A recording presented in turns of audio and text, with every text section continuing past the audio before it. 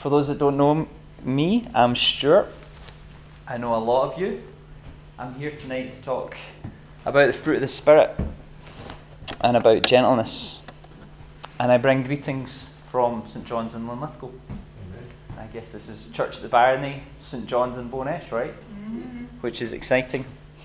Over in St. John's, we've been studying Ephesians just over the last month or so. It's been a really good series, or at least I think it's been a really good series. We've been exploring the whole theme of what it means to be rooted in Jesus, what it means to be reconciled, this whole big theme about reconciliation. One, we're reconciled back to God through the work of Jesus.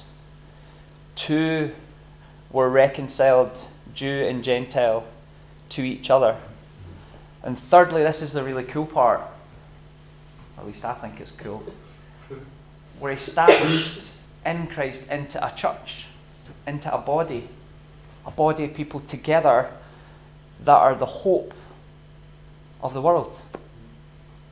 Bill Hybels, one of my heroes in the Christian faith, says that the local church is the hope of the world, which means for you guys here tonight, you are the hope for Bo'ness. Now, it was interesting coming over here tonight. I got into one of these irate driving situations. And this has actually happened to me twice in the last week. And I'm like a meek and mild guy. I'm not one of these road rage kind of a guys. But I was just driving down from the golf club tonight. There was this guy with a trailer driving up, and there wasn't room for both of us. And he just started going mental at me. I'm like, I don't know what you want me to do. So I'm like, okay, I'll tell you what, you keep your truck there, I'll drive back. And I had the exact same thing happen on Saturday night when I was going out with ice cream with my 11-year-old, Caris. We're at the 4-in-1, just about to go to Candide's in Romford where I live.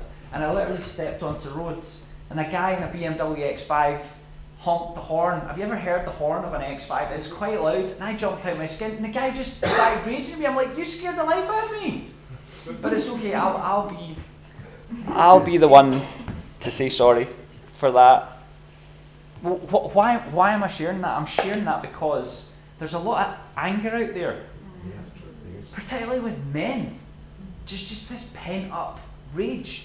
And in both of these situations, the solution for these men were to hit the accelerator and disappear. Like somehow that was like their validation. I'm off.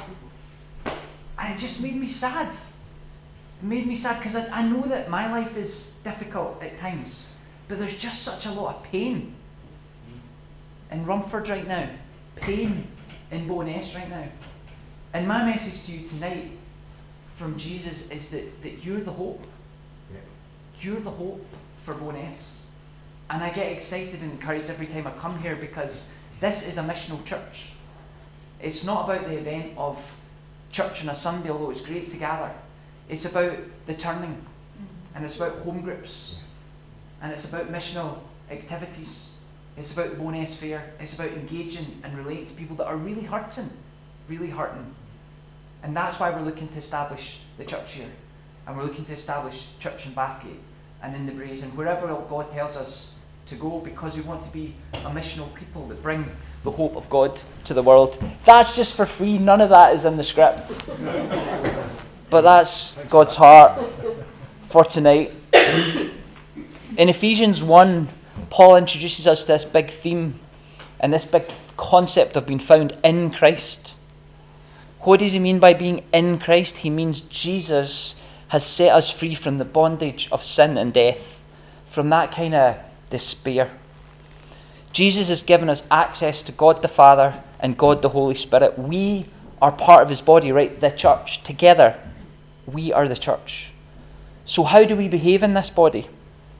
Well, according to Galatians 5, which we've been looking at, we're to behave in a loving, joy-filled, peaceful, patient, kind, good, faithful, gentle way, full of self-control. Right? That's what we're called to be. That's who we're called to be. And tonight we're looking at the fruit of the Holy Spirit, and particularly the aspect of the fruit called gentleness. So how do we receive the Holy Spirit in our lives? Well, firstly, we need to meet Jesus. Access to the Holy Spirit comes through Jesus. This fruit is exposed in our life because of the work of Jesus. This is Paul in Ephesians 2, describing our state before we met Jesus. As for you, you were dead in your transgressions and sins, in which you used to live when you followed the ways of this world, and of the ruler of the kingdom of the air, the Spirit who is now at work in those who are disobedient. All of us who lived among them at one time, gratifying the cravings of our flesh and following its desires and thoughts. Like the rest, we were by nature deserving of wrath. But because of his great love for us, God, who is rich in mercy, made us alive with Christ, even when we were dead in our transgressions. It is by grace you have been saved. So how do we respond to this? How do we respond to this work of Jesus?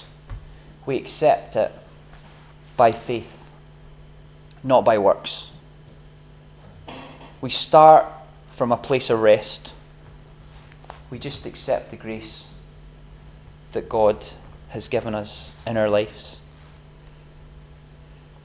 I genuinely think that one of the biggest gifts that God gives us is the Sabbath. In this work-crazed, prove yourself world, I get my identity from my work thing, God enters and says, I've done it. Have a day off. Relax. Do you know the first thing that humans ever had was a day off? Right? You get that? We were created on the 6th day, and then we had a day off. We work from a place of rest. Do you know that the Jewish day starts in the evening? It starts when you're off work. And once you've been off work, and once you've rested, then you go back to work. We work from a place of rest. There is no fruit of the Spirit without rest. There is no gentleness without rest. In fact, some of us can be decidedly ungentle or not gentle because we've not rested well. We rest, we wait, and then we respond in the power of the Spirit. In Luke 24, Jesus says, I am going to send you what my Father has promised, but stay in the city until you have been clothed with power from on high. The fruit of the Spirit is the evidence of God's power at work in our lives. It's God that brings the fruit to bear. You see, you can't manufacture the spiritual fruit of the Spirit any more than a tree can produce physical fruit on its own. It needs heat from the sun, it needs rain, it needs good soil. God provides the heat, the rain, the good soil. He creates the right environment for us for the tree to flourish and to bear fruit, right? So in the same way, God creates the right environment for us to flourish and for us to produce this good fruit in our lives. We need to be in the flow of the Spirit of God. We need to be living in the power of the Spirit. Jesus says in John 15, I am the vine, you are the branches. If you remain in me and I in you, you will bear much fruit. Amen. Apart from me, you can do nothing. In a minute, we're going to pause just for us to think and pray. If you're not a Christian and you've never considered Jesus, consider him now. If you want to become a follower of Jesus and have the Spirit of God at work in your life, all you need to do is say sorry for the things that you've done wrong in your life and invite him in. You can do it right now while we pause for a minute.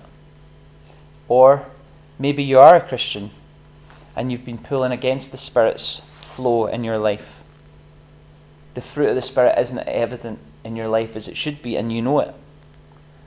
Well, it's the same thing. You just need to say sorry for pulling in the wrong direction.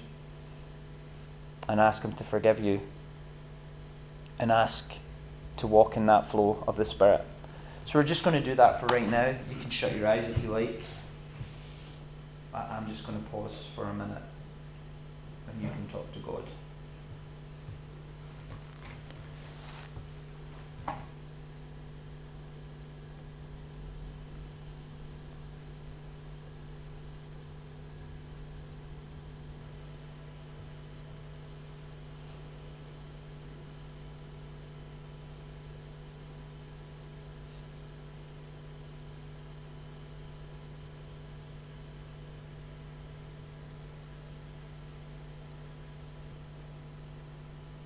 I just get a real sense that there's a lot of burdened people here tonight, and Jesus just comes alongside you and just says, I'm here.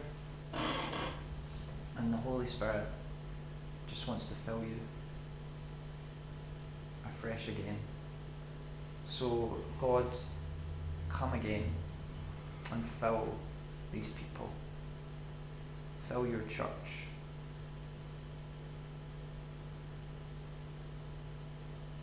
Just give them a clarity of thought, God, so that they can get the big list of to-dos out the road and they can just focus on you and resting in you and their connection with you.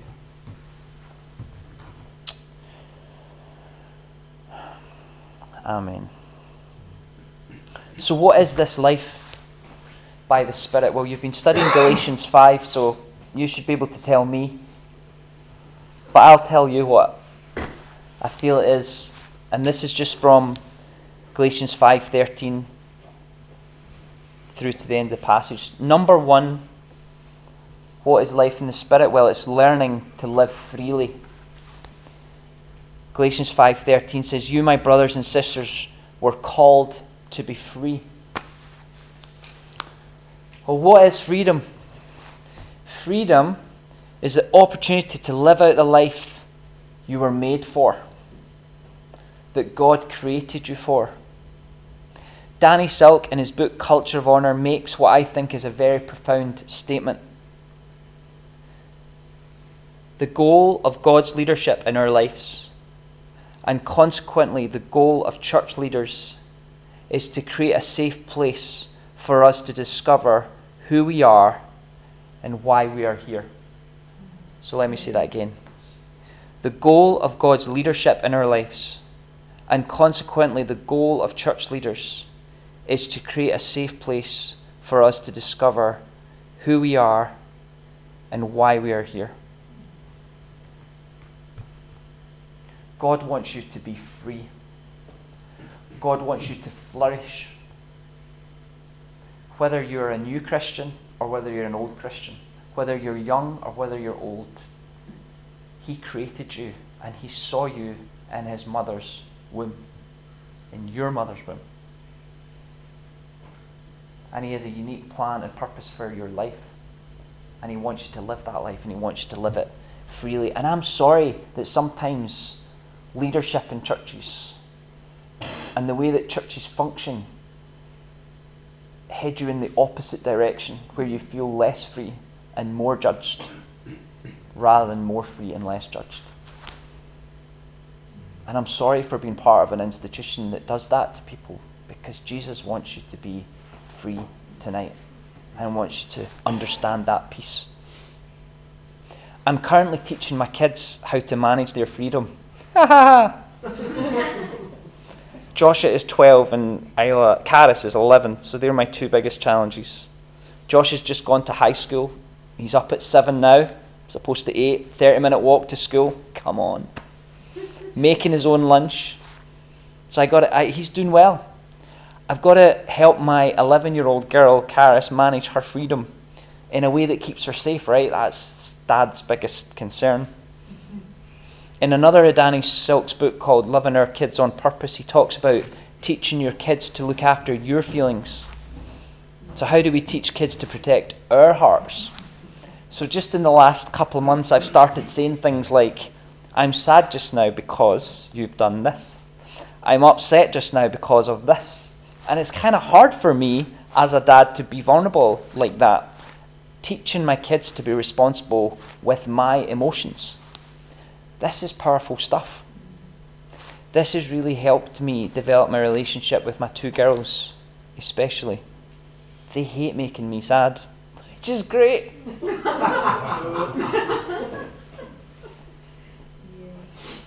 But God's been speaking to me about what it looks like in our family to look after each other, because you can't be free unless there's trust and you have the ability and opportunity to be vulnerable. How do we do the same thing with adults in our church? How do we live freely with each other? Like, this is my whole heart around this culture of honour thing that I keep talking lots about. That's what it's about. It's about freedom to be yourself. And it's about honouring each other and allowing people, with all their flaws, to be themselves. So that's the first thing, learning to live freely. Second thing is to not indulge the flesh. That's from 5:13. But do not use your freedom to indulge the flesh. In other words, don't get involved in the stuff that you used to get involved in. Thirdly, serve one another humbly in love. Fourthly, love your neighbour as yourself. That's from 13 and 14. And then from verse 22, become fruit producing. Love and joy and peace and patience and kindness and goodness, faithfulness, gentleness and self-control. And finally, keep in step with the Spirit. Like we were talking about in the beginning, keep in the flow of the Spirit. Since we live by the Spirit, verse 25, let us keep in step with the Spirit. So now that we're living in the Spirit and we're primed to produce good fruit, what exactly do we mean by this one, gentleness? Well, the Greek word is protes, means translated gentleness into English. It means to submit one's strength in a posture of meekness. It means consideration, humility, mildness of disposition, and gentleness of spirit. I love that. Submit one's strength in a posture of meekness. You see, you may have authority over someone, be it by position or be it by status, but you choose not to use it. Gentleness. Instead, you persuade, you cajole, you reason with. This is a great quote that I got from Compelling Truth, which is an online newsletter of gotquestions.org. This is what it says about gentleness. The gentleness in the New Testament is closely related to wisdom and spiritual growth. Galatians 6, 2 Timothy 2 and 1 Peter 3 all use gentleness to describe the way we are to correct or teach others.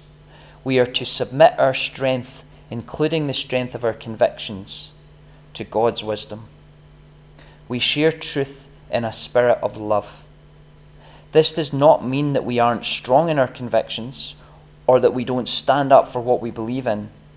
Gentleness is not weakness or lack of conviction. Rather, it means we value the person we are sharing truth with and thus treat them as a person made in God's image. Gentleness. This is a beautiful picture of gentleness, a gentle authority. Gentleness is about treating people with respect, honouring their humanity and the fact that they have been created in the image of God. It doesn't mean that you don't confront. It means that you confront in love and from a perspective of helping people to be more like what God created them to be. Jesus did not say, "Neither do I condemn you, you may now go." He said, "Neither do I condemn you, go now and leave your life of sin." True gentleness brings the truth of God and the power of God to bear in a way that respects people's humanity, respects the imago Dei, the image of God in them. Just as we finish, I just want to share another story of gentleness. And it's how Jesus wants to relate to you tonight. And it's how Holy Spirit wants to relate to you. And it's from Psalm 23. The Lord is my shepherd. I lack nothing. He makes me lie down in green pastures. He leads me beside quiet waters. He refreshes my soul. He guides me along the right paths for his name's sake. Like I said earlier, you might be having a really difficult time in your life just now. You may just be really tired and really exhausted. God wants to come to you gently to refresh you. He wants you to know that you lack nothing in him. He wants you to lie down in green pastures. He wants to lead you. He wants to refresh your soul. And I'm just going to ask him to do that right now as I close. Jesus, thank you for this church family. Thank you that they care for each other.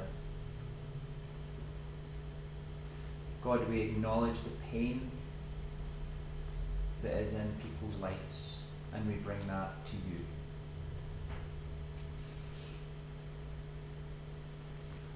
I'm just going to give you space just to do that just now, just the pain that you're carrying. Just give it to God just now.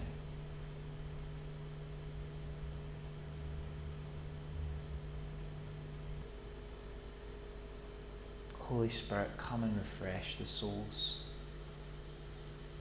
of the people here tonight. Help them to lie down in green pastures. Help them to find their rest in you.